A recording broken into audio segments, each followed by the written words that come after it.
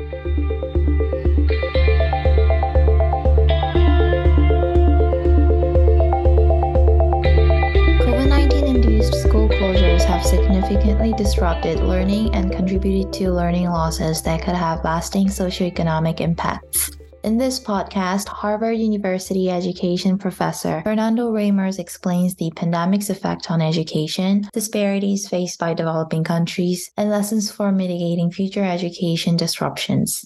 The discussion draws upon his ADBI feature speaker webinar on building resilient education systems after the COVID-19 pandemic.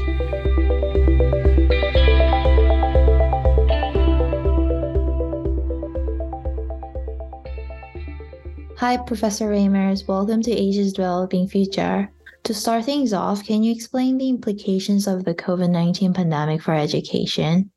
The reason why it's important to understand the educational implications of the pandemic is one instance of a larger type of disruptions that have been ongoing for some time and that we can expect to continue. The interruptions of schooling caused by natural disasters, many of them induced by climate change, but also the interruption of schooling resulting from civil conflict, wars, from violence, or from other health-related epidemics. It's important to understand how resilient are education systems to those disruptions. To what extent can we develop the capacity in students as well as teachers and systems to continue to teach in spite of disruptions that we can expect are going to be a feature of our lives, and at least for those disruptions that are a function of climate-related events, increasingly common. Can you unpack that a bit more? There are implications for education systems in terms of helping students build the capacities that can help them interrupt the reproduction of conflict. But we could argue the same for climate-related events, in that the necessity to develop the skills for mitigation, adaptation, and reversal of climate change has direct implications for education systems, for competencies that need to be built in education systems. What do we now know about the effects of the pandemic on education? What we found is that the pandemic had impacted education. It had created an austerity in governments, a severe economic recession. There was severe austerity in individuals because there was an increase in poverty. There was also the most obvious health impact of life loss. The mechanism was the interruption of schools, for how long schools were interrupted in many places. Schools were closed for a very, very long time, for up to 2 years. And if you shut down schools, and if the alternative means that you have to educate kids aren't going to serve all the kids, a lot of kids are going to not learn. They will disengage. What are some lessons learned from COVID-19 school closures? The question that we should be asking is, was it necessary to close schools for so long in some communities, particularly because this wasn't always done in close coordination with public health authorities. So this was not always a response to localized epidemiological conditions. Education policy responses matter. In particular, how long the school closures were. In some countries, they were extremely short. And as a result of that, there was less loss in those countries. In other cases, closures were very long. And as a result, there are bigger losses there. The other finding is that pre-existing conditions make a big difference. In effect, that some countries were more ready in terms of having created a technological infrastructure and helped teachers gain the digipedagogies that made online instruction possible. And as a result, they were able to teach better remotely than the countries that hadn't made those investments. How has education in developing countries been affected by the pandemic compared to that in developed countries? We do know that educational inequality increased, and that's because the least developed countries experience the combined effect of several mutually reinforcing challenges: the longest school closures, the lowest levels of resources and institutional capacity to mitigate learning loss, the lower levels of access to vaccines, the greatest increases in poverty, lower effectiveness of the modalities that were deployed to continue to educate remotely.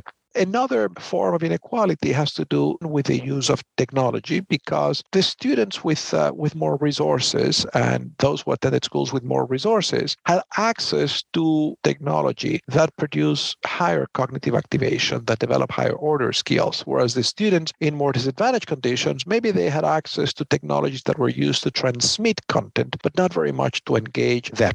Are there any positive developments in education that have come out of the pandemic? I think that there are questions that we should be very interested in answering. One is exploring the systems that were resilient, understanding, identifying the innovations that took place during the pandemic, and examining their implications for the future. And then examining whether the pandemic in some systems stimulated educational transformation, new goals, new approaches. There are some countries in which the notion that the education systems need to be blended, needs to be augmented with the capacity for digital learning and teaching is now a much greater priority than it was before the pandemic. And that is happening, to my knowledge, in some systems, but I don't know systematic research that has examined that response of education systems and how many of them are building back better because of the pandemic. How are some education systems able to avoid learning loss?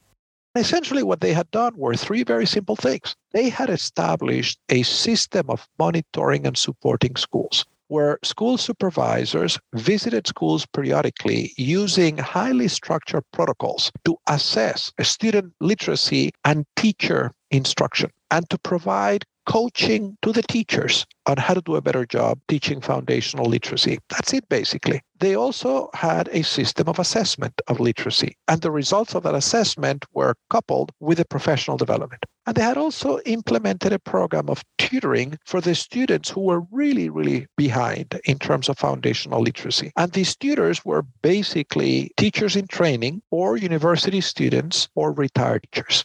Very much a measure that has been adopted to mitigate learning loss after the pandemic. To wrap up, can you tell us what steps should be taken to reduce educational risks after the pandemic? We need to mitigate learning loss and continue to educate as the pandemic continues to linger. We also need urgently to address the learning gaps caused by the pandemic. So I'm not just talking about learning loss, I'm talking about the increase in inequality here. We shouldn't take the baseline as a good system. The goal shouldn't be to restore the education system to the levels of functioning prior to the pandemic, because those were very deficient. And then, most importantly, education systems need to continue to make progress in aligning their functioning to preparing students for the new challenges, economic and social challenges of the present. How about education opportunities? The opportunities are in examining the good things that happened during the pandemic. The greater emphasis on educating the whole child, the greater appreciation of the importance of science and technology, the greater appreciation of the use of technology for education, as well as a greater understanding of our limitations in using this technology, the greater communication between schools and home that the pandemic made visible how important it was, a greater societal appreciation for the importance of education, the very many forms of collaboration among teachers and other stakeholders, and the reliance on partnership that the pandemic made possible.